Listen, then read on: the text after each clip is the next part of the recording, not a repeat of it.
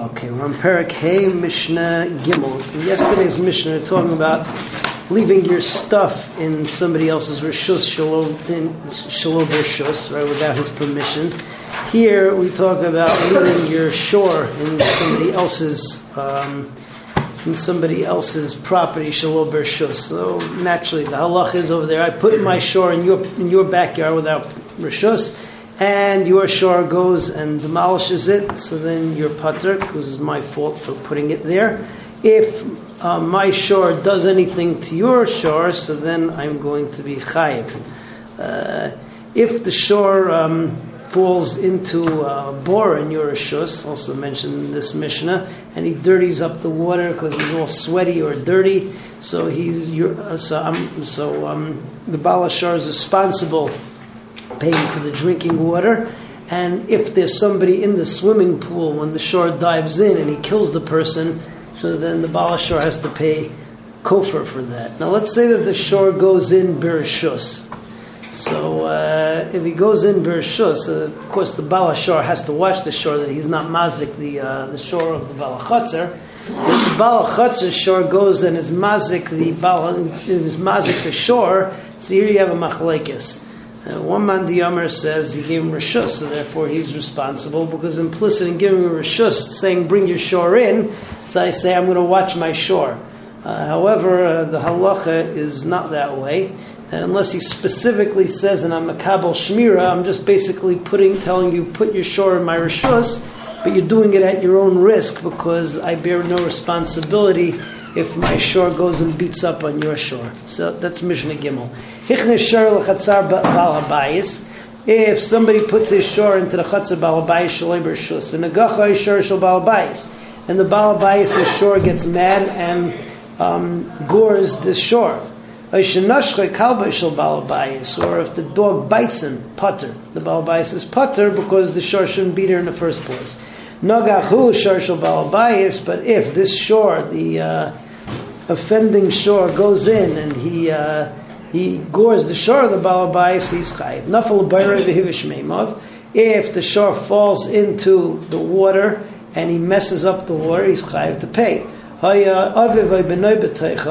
If the Baal Habayis' father or son was in the water and he kills him, mishalim misakayfer. Im hichnes bereshus Baal Chatzer chayiv. If the shore was put into the chatzar bereshus the Baal Chatzer, then the Baal HaChatzer has to pay if his shore damages this shore. But Rebbe Yomer, and we hold like Rebbe, v'kulam ein chayav ad shikabel of lishmar, even though the Baal Habayis gave him reshus to go into the chatzar, but he never accepted shmira on himself, and therefore he is pater. All right, Mishnah Dal is the Mishnah of Shalom bereshus and Shalom ben Uskavein of Dmei Vladis.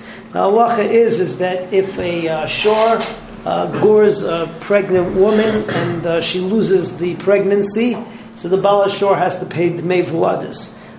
Similarly, if a man does the same thing, he has to pay Dmei Vladis. However, there's a big difference.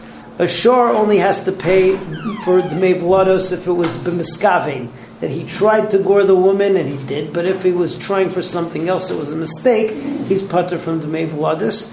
Masha'ein kain, a person, whether he was intentional or whether it was intentional or whether it wasn't intentional, he has to pay Dmei Vladis. Now, what is Dmei Vladis? So it's a machlekes. One says you estimate Dmei Vladis by figuring out the worth of the woman pregnant on the slave market and non-pregnant on the slave market. Other Mandiyamar says that that's not precise, because a woman, especially in the ancient world, who is pregnant is at risk of death, because you don't know whether she's going to survive the pregnancy, so she may not be worth as much as somebody who is not pregnant. So therefore what you have to do is you have to take the vlados at the time that they are expelled and figure out how much they will be worth on the slave market as a live person, and that's how you pay Dmei Vladis.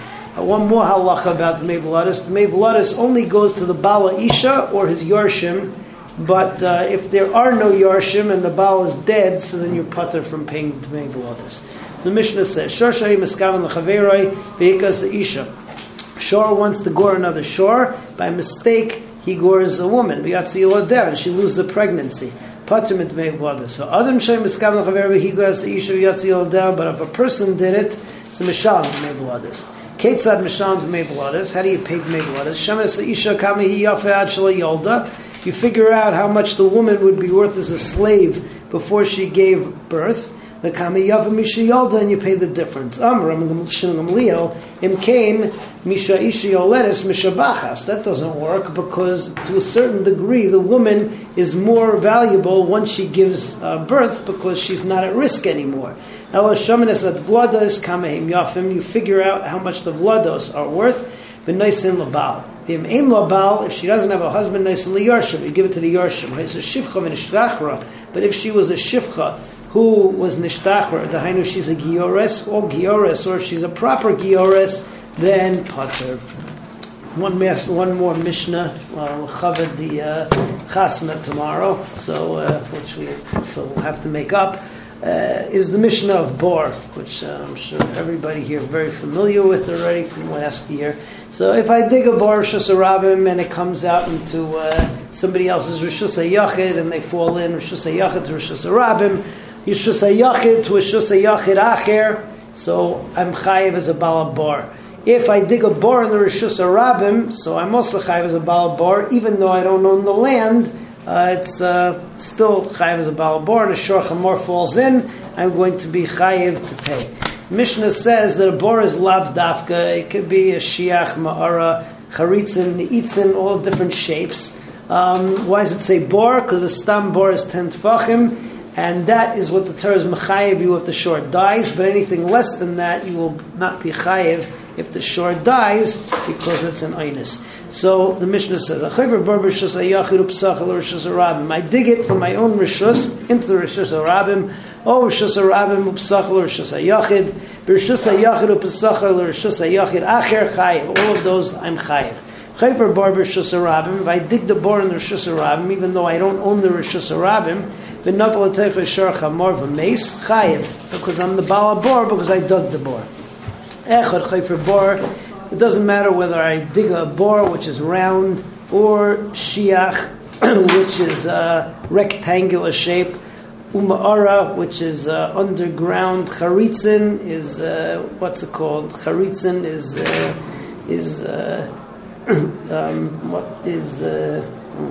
what was the difference between charitzin? Charitzin and ni'itzin. One of the ni'itzin was triangular shape. It's narrow on the bottom and it's wide on the top. And charitzim was what were charitzim? You guys remember what? It's like a box. Like a box, but it's a square. Okay, charitzim is a square. Okay, so chayiv, all of those you're chayiv.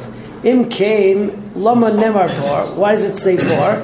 Ma bar sheyesh by kedei lahamis asar tfachim. So a bar which is kedei lahamis asar tfachim. Stam bar is 10, and 10 can kill. Av kol sheyesh by kedei lahamis. So anything which is kedei lahamis asar tfachim.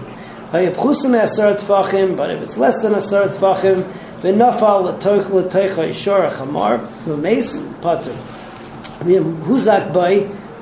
But if it got damaged less than 10, so chayev, because a bor koldahu is capable of doing damage. So Be'ezus Hashem, next time we will continue with Mishnah.